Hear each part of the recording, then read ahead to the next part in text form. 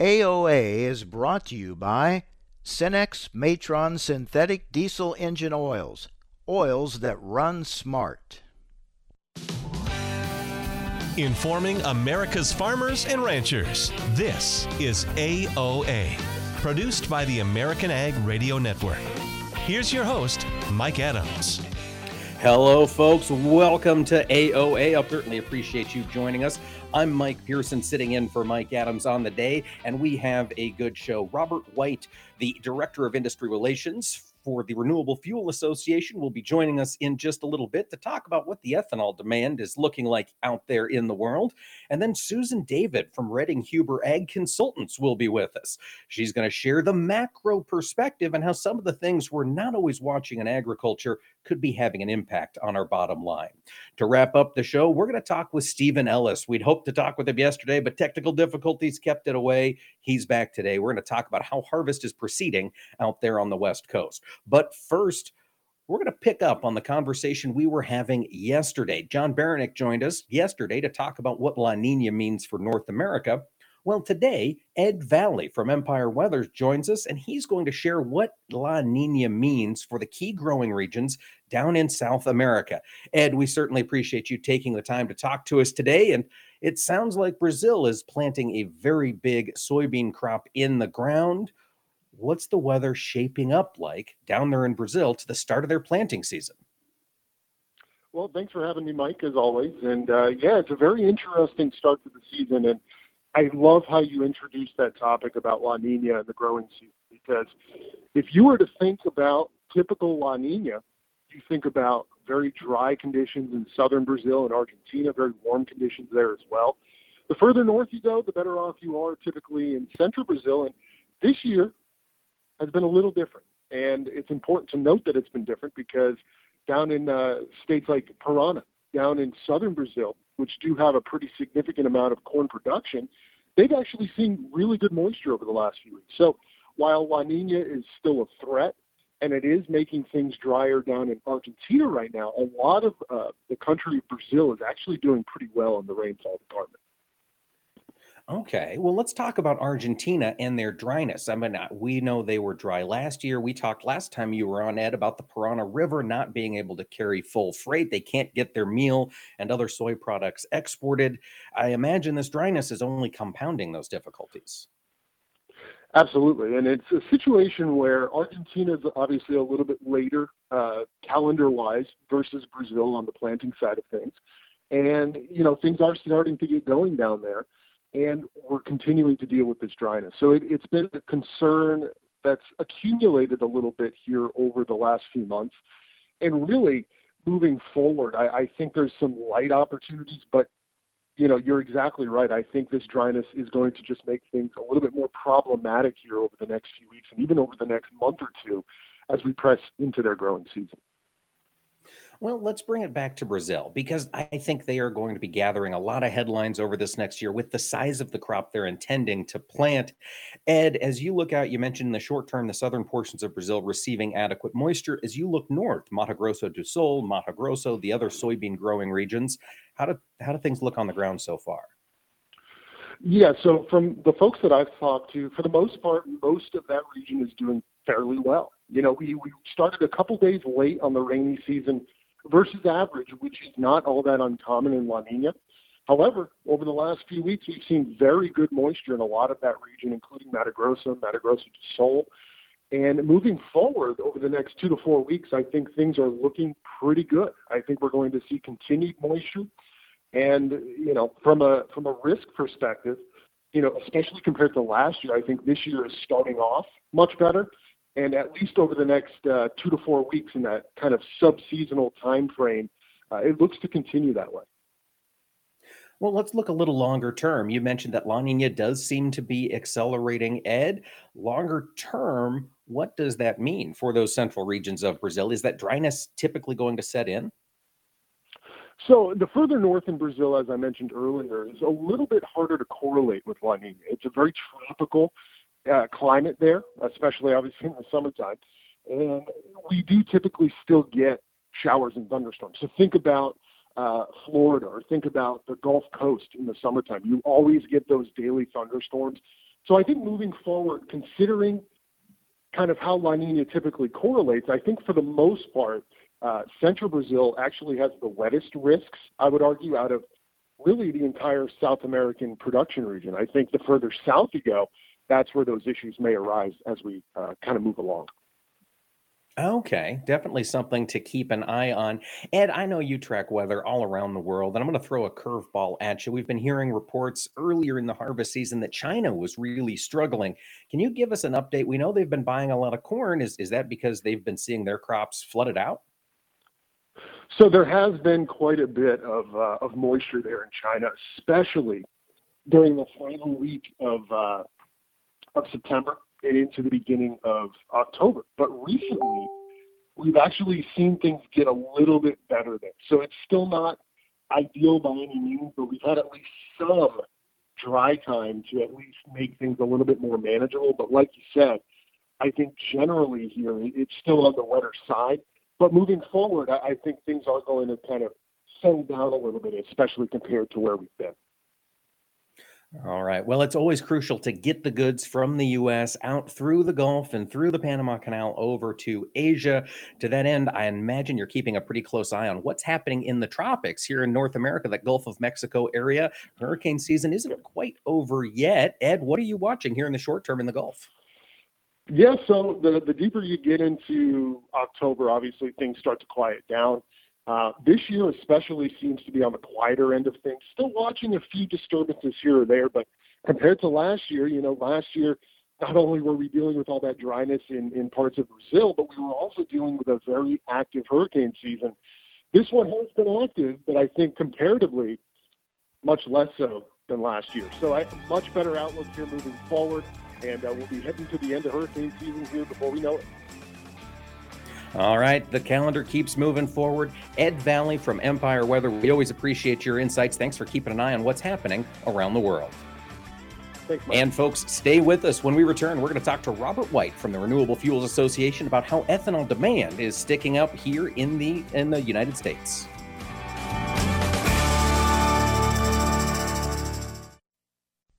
AOA is brought to you by Cenex Premium Diesel. Cenex Premium Diesel. Diesel that doesn't mess around. These acres you've put your life into, your view each harvest morning. While the ag industry changes, this land is meant to be here for your grandkids and then theirs. That's why ADS and drainage contractors across the nation are doing our part to protect America's farm families. We're proud to provide water management solutions that make family farms like yours more profitable, now and for generations to come.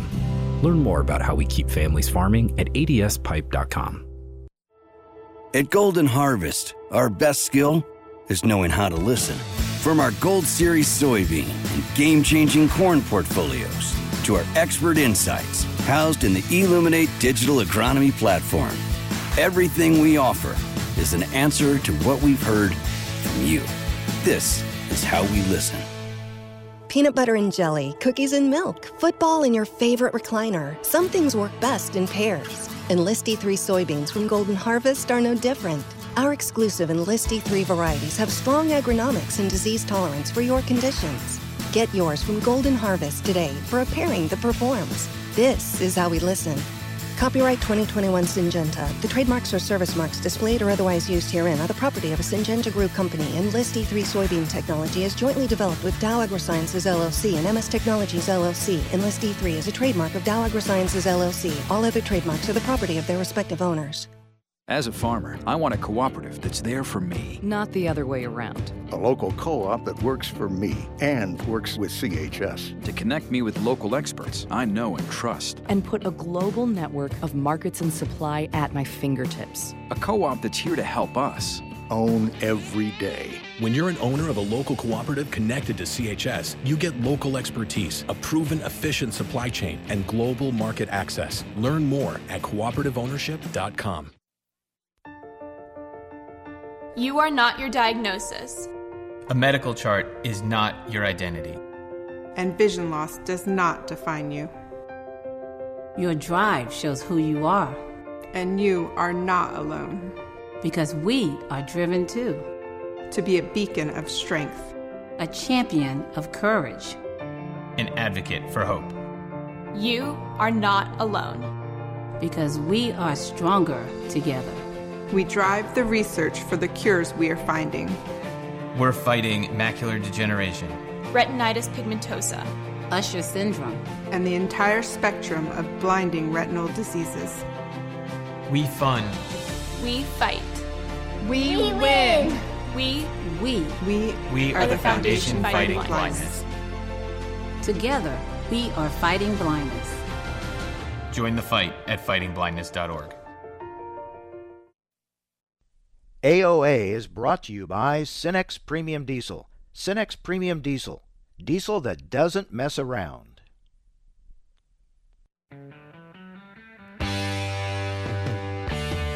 Information America's farmers and ranchers need to know on AOA. Now, back to Mike Adams.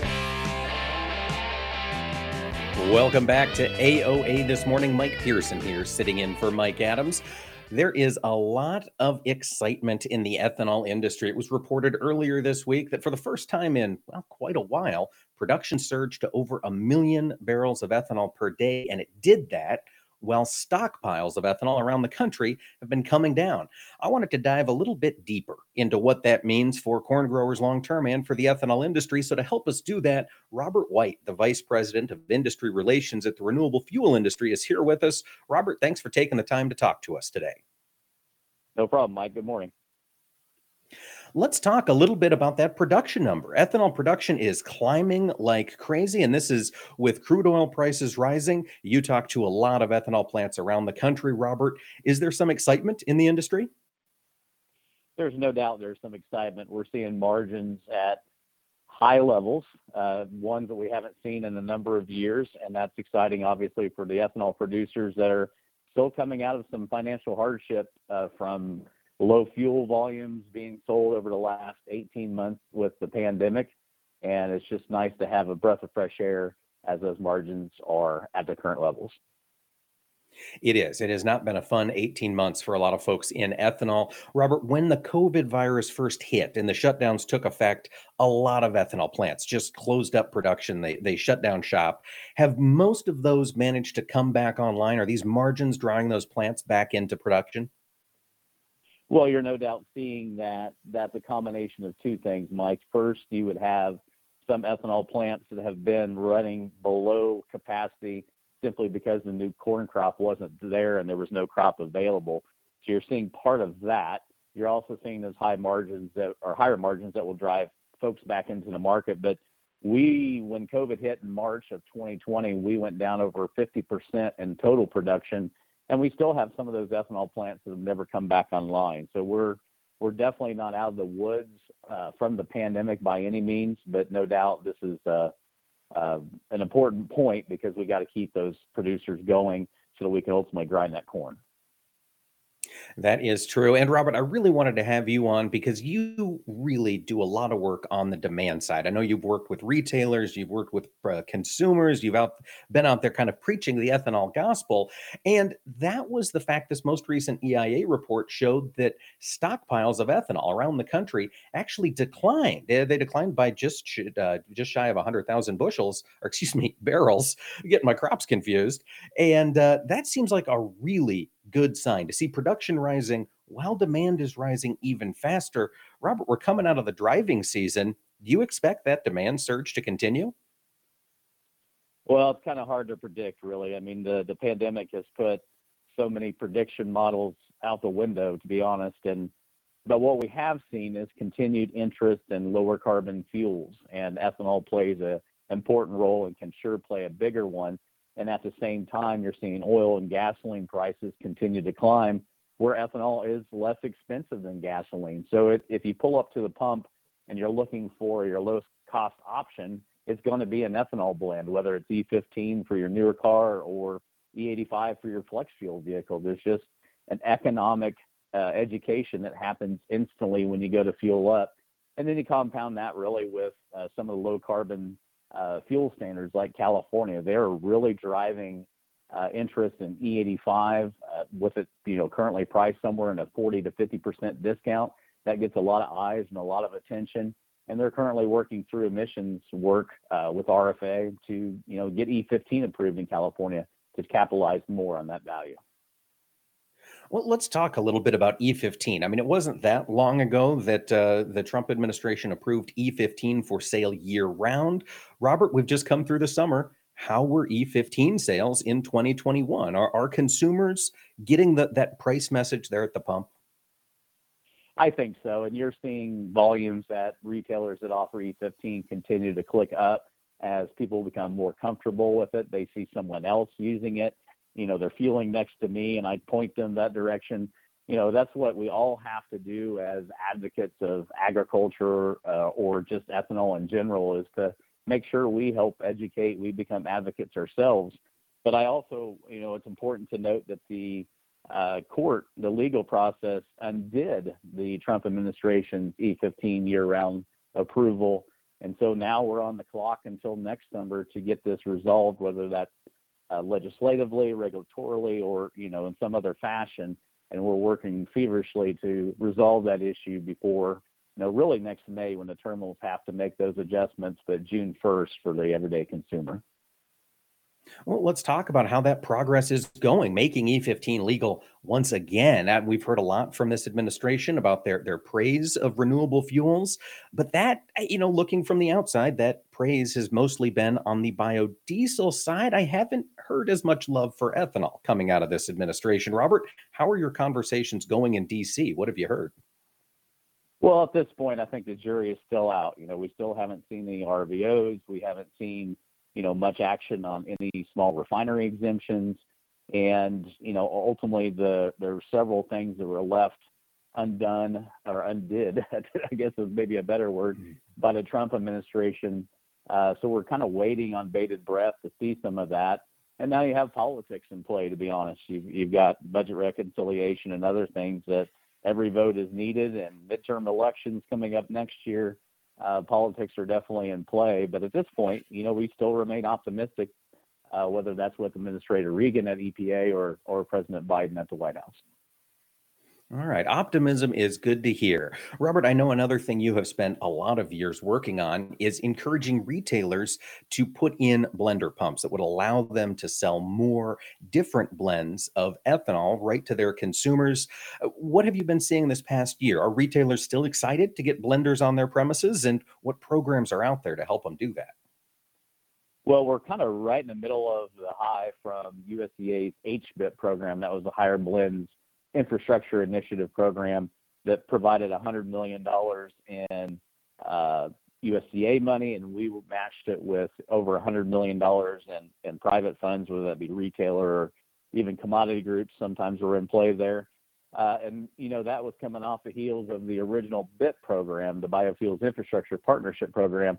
So you've really got almost $400 million, if not more, being installed as we speak to sell more E15 mid-level blends, of course, all the way up to E85. And that infrastructure is really, maybe halfway done. So there's a lot of excitement out there in the marketplace. These programs really help offset some of that need and necessity. And then, once it's in the ground, we've got to point consumers that direction to make that, return on investment work for those retailers so we can demonstrate that to others that haven't done it yet. You mentioned we're about 50% there. Can we talk about the geographic spread of that progress? I know a lot of our listeners here in the Corn Belt and the Great Plains are pretty used to seeing ethanol pumps at their regular fuel retailer. How do things look on the coasts? I know you mentioned California. You're still in negotiations over there. On the East Coast, is E15 making some inroads with the consumer? Yeah, ironically, E85 was a Midwest thing. It was birthed really in the Missouri, South Dakota, Minnesota type situations, and then eventually spread its wings and got to the coast, where E15 kind of just was thrown at the map, right? And it kind of landed where it landed. But a lot of it was up and down the coast, with the exception of the West Coast, just simply because it has not been approved there yet, and we're working on that, and we're hopefully get that resolved in the next year or so. But up the East Coast, I mean, we're, New York, Pennsylvania, there was some introduced, obviously West Virginia, all the way through the eastern seaboard. So it is exciting because E15 is definitely not a Midwest phenomenon. This is a fuel that's getting out. It's in 30 states now. And, we hope that, again, we can sell it in the summer months next year. That ruling was just for conventional markets. So the major cities that have any reformulated gasoline requirements for emissions, they can still sell E15 year-round. Think of Houston, Dallas, Kansas City, Chicago, etc. That rule change did not affect them. So there's still a lot of opportunity for growth with or without that rule change. But again, we need it, and we're hopeful that we can get that through Washington. All right, Robert, as you look out to the future, the next 6 months, 12 months or so, do you think the ethanol industry is going to continue to be able to pay a premium for corn from America's growers? I think so. And there's a lot of cool stuff on the horizon. We focus on the transportation side of things, or at least the light duty transportation, but we're looking at, putting ethanol in diesel engines. We're looking at all kinds of new uses that will help eventually drive more corn demand. All right, getting that corn from the fields of the Midwest out into the gas tanks on the East and West Coast. That's a good thing to hear. Robert White, the VP of Industry Relations from the Renewable Fuels Association. We appreciate you taking the time to talk to us. And folks, stick around when AOA returns. We'll be talking to Susan David from Redding Huber Ag Consultants about the macro issues she's keeping an eye on. AOA is brought to you by Cenex Premium Diesel. Cenex Premium Diesel. Diesel that doesn't mess around. About 80% of farmers use propane to dry their grain. If you're part of that 80%, you know a dryer field with propane distributes heat and dries grain more evenly. With FS propane, you can increase harvest quality, improve productivity, and lower fuel cost. Propane from FS ensures dependable supply. FS offers services and flexible, convenient payment programs to help keep your mind on your business while they manage your propane tank and supply. For grain drying, choose FS propane. FS propane brings the heat.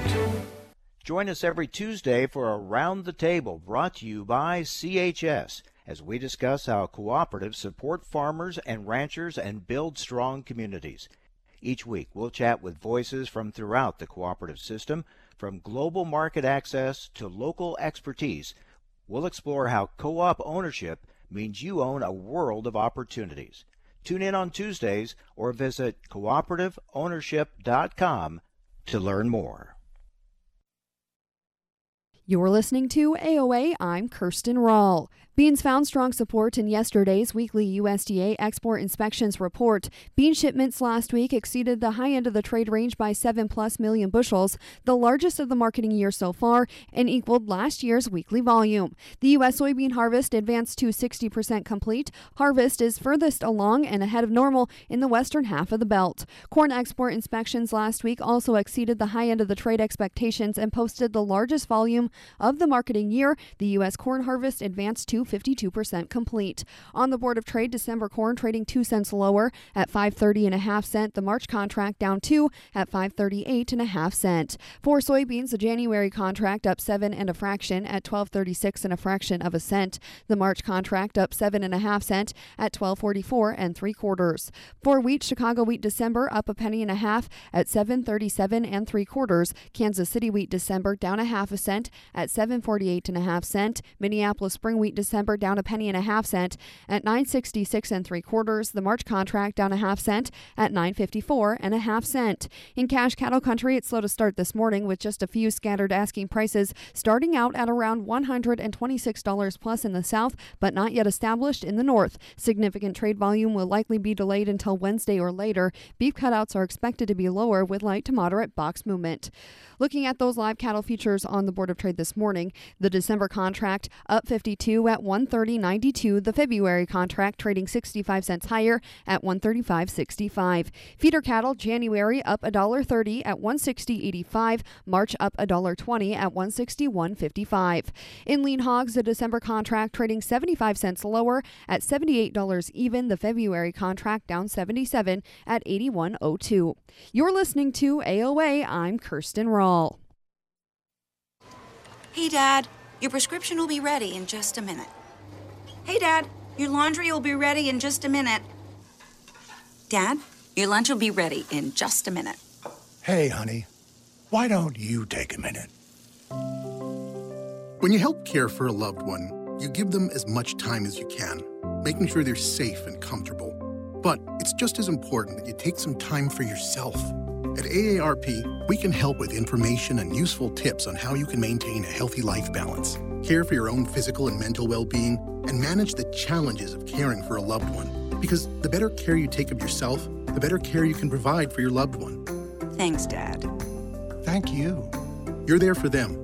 We're here for you. Find free care guides to support you and your loved one at aarp.org/caregiving. That's aarp.org/caregiving. A public service announcement brought to you by AARP and the Ad Council. AOA is brought to you by Cenex Matron Synthetic Diesel Engine Oils. Oils that run smart. Information America's farmers and ranchers need to know on AOA. Now, back to Mike Adams. Welcome back to AOA. I'm Mike Pearson, sitting in for Mike Adams this week. Appreciate all of you taking the time to join us here on AOA. As we look ahead, our next conversation is with Susan David. She is a risk management expert with the folks at Redding Huber Ag Consultants, and Susan writes one of the more diverse newsletters in the ag industry. She digs into a lot of macro factors that have impacts on agriculture. So we brought her in today. We're going to talk a little bit about energy. We want to talk about the dollar and where she sees that going and what impact it has on growers. Susan, thanks for taking the time to talk to us today. Hi, thanks for having me. Well, let's talk. On your last newsletter, you went deep into the world of energy. We have been talking on the AOA for some time about the rally in energy prices, and you note that gasoline prices topped $3.30 per gallon for the first time since 2014 this past week. That's got to be having an impact on consumers' bottom lines, don't you think? Yeah, I mean, anytime that we see higher energy prices, by default, that generally means that as ag producers, we see higher input costs across the board. That's true. And, one of the places you mentioned was the propane market. That's a place where we have seen prices come up fairly substantially. And as you note, that's really a function of supply and demand, right? Supply has just been much lower than we would have anticipated, right? Yes, and I included some visuals with last week's Snow Bowl that helped lay that out, where we saw supplies a year ago outside of that 5-year range, and then now we're seeing on the bottom side right now with higher prices, but we're looking at somewhat of a supply crunch. Interesting. And I would think with margins being where they are, that supply would be growing, but the crude price as a whole must be taking a hit on the industry. Yeah, with energies, I mean, it's one of those things, I guess, a rising tide lifts all boats. And in this case, with the energy complex as a whole moving in a higher direction at kind of a breakneck pace, it's really... it's put the whammy, especially I think fertilizer is where most of the market's attention has been. It is. And Susan, in your research, do you anticipate a break coming for fertilizer pricing or for energy pricing in the near term? I think we've backed ourselves into a corner with a combination of a lot of things, not only some pretty wild weather events that have trickled down and had an effect across multiple groups of energies, but then you've got this fertilizer situation, a lot of things going on in China, a lot of rhetoric coming from China too that's impacted prices, Europe with renewables and things like that too. So all of those things kind of swirling together have created this explosion in prices. They have. And, you mentioned China. There's been a lot of talk out of China. And recently there's been a little bit less production out of China because their energy crisis has truly meant some factories are getting the lights shut off on them. Could you talk a little bit about what's happening in China on the coal front? Yeah, so we've been hearing about this off and on for, I'd say, the past month or so now, kind of started, China is hosting the Winter Olympics in 22. So it somewhat started as this talk of, okay, they're curbing energy use in an effort to essentially clean the air ahead of the Olympics. So that's cut back on soybean crush or plant operations. But then obviously bean plants aren't the only things affected. We saw that their GDP and their economic output was reduced quite a bit this past quarter. I think they have rely heavily on hydro power and some other things like that. And again, just a lot of things that somewhat of a perfect storm. So as their economy has ramped back up, I think it's really had adverse effects on their energy situation. That's certainly what it sounds like. Their demand skyrocketed and they didn't have the capacity in place to meet it, and certainly not renewably, as you mentioned, even though they may be trying for that by 2022. And Susan, you work with growers around the country, of course, in your day job as a risk manager, and a huge component of particularly corn and soybean growers' bottom lines over the past year has been derived by purchases from China. With the energy slowdown over there, with the GDP slowdown in China, do you have concerns over this next year that we might see China pull back out of the export game? Well, that's definitely that's probably on the forefront of everyone's mind right now, especially with beans, because it seems very obvious that they continue to move along with these bare minimum type bean purchases. And I mean, you look at the bean complex as a whole, and here lately, when you see that everything is screaming that we should end up with larger bean Indian stacks, perhaps trending more in the direction of 500 million bushels versus where we sit today with that 320 area. But here the past several days, it's been more an energy related trade that's managed to help the bean market find its footing, and led by soybean oil, which again goes back to the entire energy thing. Well, it does. And, the energy thing, we were just talking with Robert White from the Renewable Fuels Association. He mentioned the demand for ethanol continues to grow. The demand for soybean oil has also been powering that market higher, Susan, with some recent reports saying that bean meal might be a little too cheap based on what they're seeing out there. As you look out in this oil and meal market, Susan, do you think we're going to continue to see these trends move forward? Yeah, I mean, actually, the meal market is one that's caught a lot of attention here the past few days. So it's just we're in this weird, this odd setup where, again, things are screaming that the bean market should be moving the other direction, especially after last Tuesday's report. But then we managed to we dipped down below 12 on no, but then we managed to find our footing, and we've drifted our way back higher, essentially led with these really strong crush margins for beans. So, and that's right on the back of oil. It is. That oil demand is something else. Susan, one of the things you like to do in the newsletter, and I do enjoy reading the No Bull newsletter there from Redding Huber, you take a look at stuff that, maybe we don't talk about every day in the world of commodities. And one of those things we do talk about, but it is vital and it's always worth mentioning, is the importance of the value of the dollar. The U.S. dollar index here over the past 6 months has climbed 4 or 5 points higher. And can you talk to us about what that might mean for commodities broadly? Yeah, so generally we would consider a lot of times when we look at exports, we look at the value of the dollar, and a stronger dollar clearly presents a headwind as it makes U.S. products more expensive for the world buyer. So one thing that we focus on a lot is that there's this inverse relationship between the value of the dollar and commodities.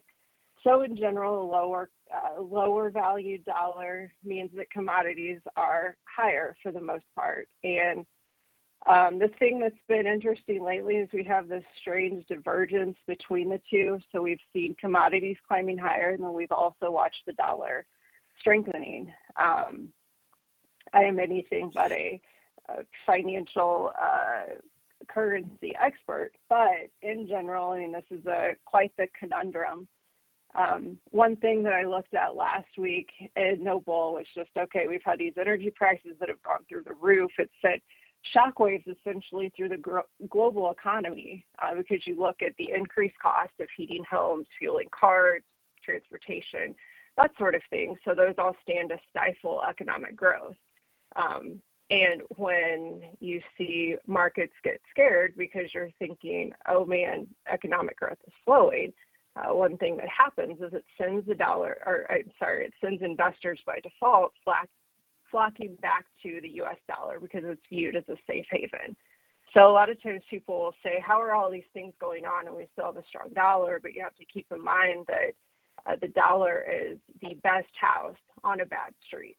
And therefore, right now, as energies are representing the largest portion of both major commodity indexes, as energies rally, it pushes these major commodity indices higher, and this is all while the dollar is climbing. So with commodity, go ahead.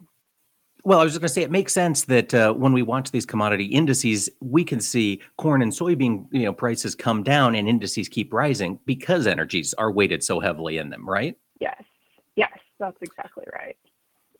Susan, before we let you go, we were talking to Ed Vallee earlier in the program about the weather down in Brazil, and you've been talking. It looks like Brazil is going to have a big crop this year, don't you think?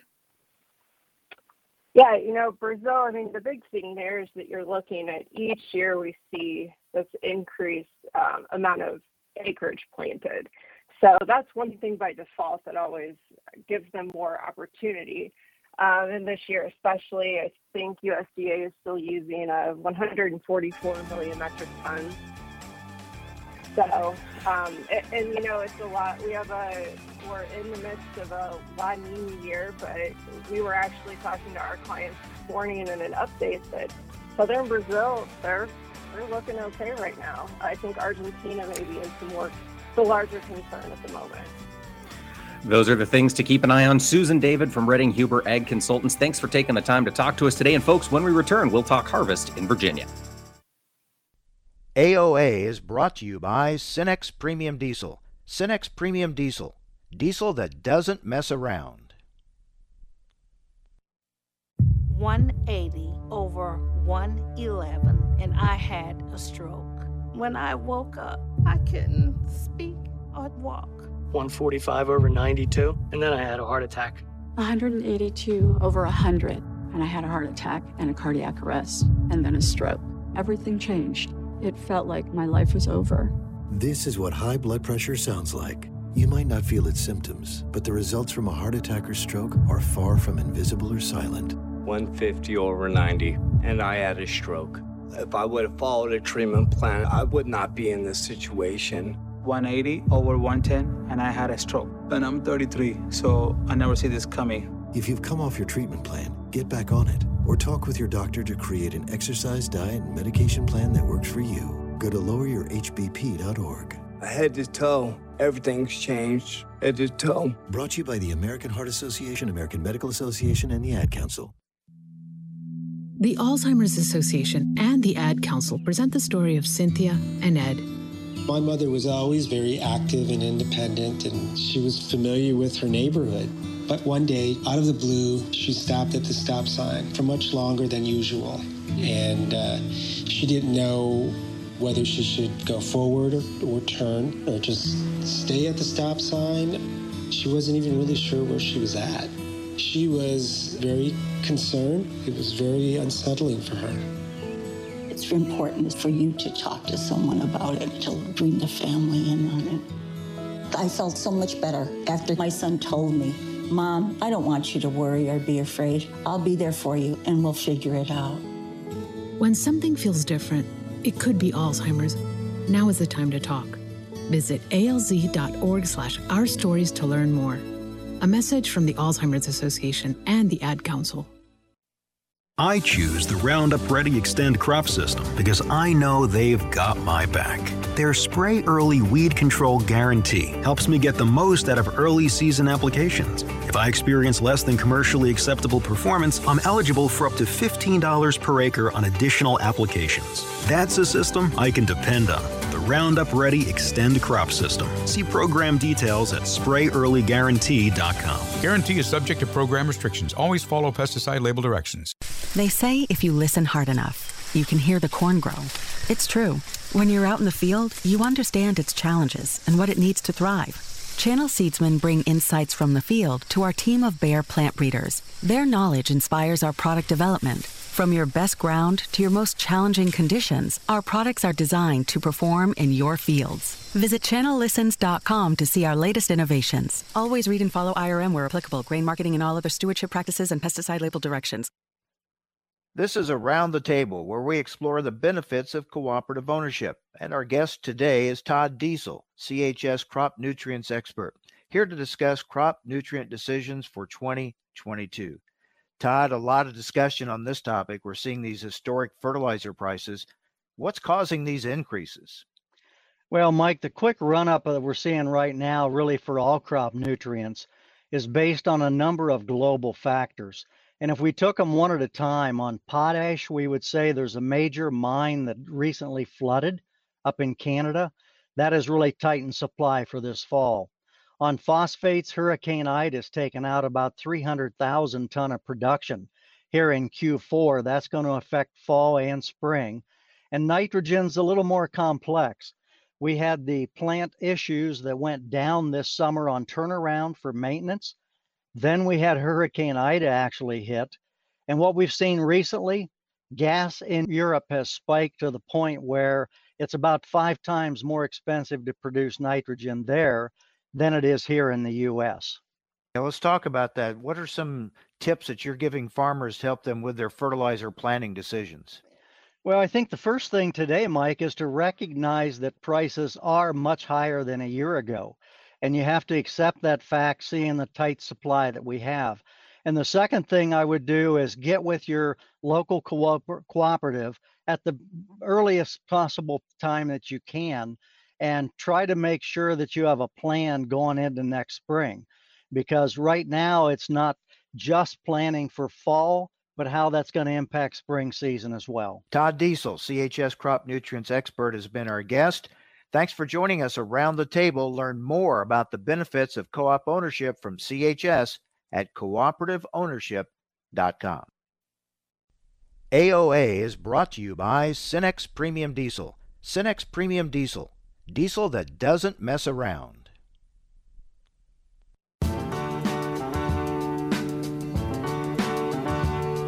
Information America's farmers and ranchers need to know on AOA. Now, back to Mike Adams. Welcome back to AOA. Mike Pearson sitting in for Mike Adams this week. For our final segment, we're going to go out east and talk harvest with a Virginia farmer. Steven Ellis joins us right now. Steven, before we get into harvest, give us a little geography lesson. Where are you located in Virginia? All right, I'm east of Richmond. Not quite on the Chesapeake Bay, but on the river Rappahannock that runs into the bay. So we've been dealing with Chesapeake Bay regulations for almost 30 years now. So east of Richmond, south of Fredericksburg, kind of like in the dead zone between all the cities, Norfolk, Richmond, and D.C. Well, in that part of the world, Stephen, I know you grow corn and soybeans. What else is grown out there? We have wheat and barley where we are able to double crop soybeans. So we do that too, but pretty much anything is grown. There's produce. My son has done that some. There's some big produce farms close by. A lot of wineries coming in. And then that pretty much is it until you get a little bit south of us, and then it goes into cotton and peanuts in the sandier soils. Well, let's talk about how this year's looking. Stephen, on the harvest that you're working on right now, you guys start on soybeans over there? We just have. We've had a lot of, not really tropical storms, but they've been going up the coast and pumping in moisture. So we've been really kind of warm and humid and hadn't been soybean thrashing weather until this week. We finally got the front come through. So everybody's going at that now, kind of stopped the corn if they haven't finished it and going at beans hard as you can. And it's a good crop. I won't say it isn't. Some people will have records. Ours personally, it may not be the record best soybeans I've ever grown, but there aren't any bad soybeans. And that really helps in our area where we have a lot of thin soils. Yeah, and I'm surprised you can still be talking record or close to it, given all the moisture you guys saw with those tropical storm tails that came up your way. It's a little different here when you've got basically sand and some gravel underneath in places, but all the land drains. So we really, when it comes to July and August, 10, 12 inches of water doesn't treat us the same as it does in the West. It'll either run off or soak through, and the crops actually benefit from that, from the normal hot and dry that we do get that time of year. Well, you mentioned they were running on corn before they swapped over to soybeans here this past week. What have you been hearing? How do corn yields look? The state is doing really well. We are in a little band where we farm caught a dry spell at pollination, and it knocked it back from really high yields, but it's still above average. But there are places within 30 miles of me that people are picking corn that they've never seen before. You know, we're a lot of 140 bushel average long term here, but that average comes from 180 and 80. There are people, you know, picking 200 bushel farm averages that have never done that before within 50 miles of me. We might have one or two do that, but we're a lot of 165, 170 corn this year. On the corn, you know, we've talked to a lot of growers in Indiana, Ohio, well, parts of Illinois, even tar spot's been a big concern. Have you been dealing with any disease pressure? We had disease pressure. That's probably what took the top end out of some of it is, even though we did one shot of fungicide, it was late June, early July, and the crop held on longer this year, tried to hold on longer, and so that gave the disease more time to set in. And so, yes, it took away a little bit, but because our crop matures a couple weeks quicker than those areas, I don't think it had quite the impact that they had out there from what I've seen. Interesting. Steven, when you think about marketing, what are the best markets for your crops there in that geography in Virginia? Where does most of that corn and soybean end up going? Most of it ends up going into the Shenandoah Valley. That is a huge turkey and chicken producing area as well as beef.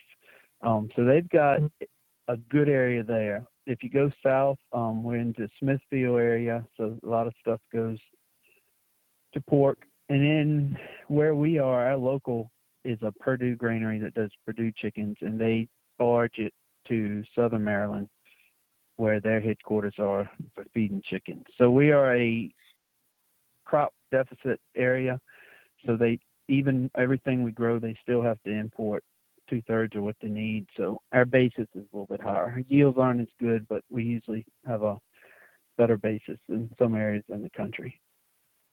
Well, and I know you keep track of markets, you know, like it's the back of your hand. Steven, how has basis been holding up compared to years prior? It really did well. Like I said, the corn right this minute, they've overfilled because it's the last 10% of harvest, and we've had above average crop. So they're filling up, they're shutting down and taking it like every other day. And so that knocked the corn basis back a little bit, but it really has only been a week or two. Regular, it started about 10, 15 cents higher than usual, and now it's gone back to what the usual fall basis is. And they already, you know they need it. So in the spring, they're holding pretty good on it. So I can't complain about that. Soybeans, they really must need them because they have knocked off all discounts under 15% moisture to get them in quickly. Oh, wow. How are the wheat and barley? You already got that in the ground? Working on that. That's my particular job on the farm this fall, and got the barley done, and I think I've planted 1,000 acres of wheat almost now, another 400 or 500 acres to go. And then that'll be straight, and it's good conditions for that going in right now. Well, that's good to hear. We wish you the best of luck, Steven, as harvest rolls on and as planting rolls on. Thanks for taking the time to talk to us. And listeners, join us tomorrow. We'll be right back on your favorite station with AOA with more news from agriculture coming up. So take care.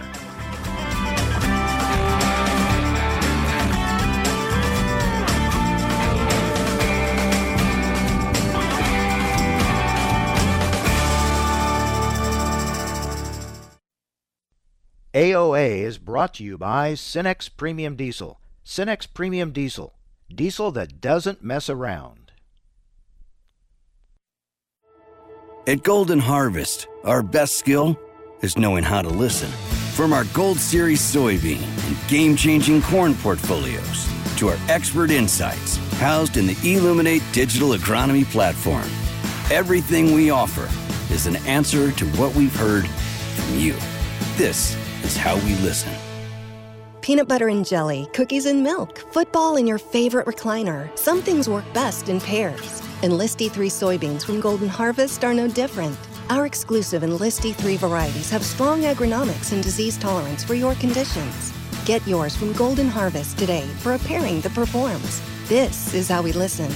Copyright 2021 Syngenta. The trademarks or service marks displayed or otherwise used herein are the property of a Syngenta Group company, and Enlist E3 soybean technology is jointly developed with Dow AgroSciences LLC and MS Technologies LLC. Enlist E3 is a trademark of Dow AgroSciences LLC. All other trademarks are the property of their respective owners.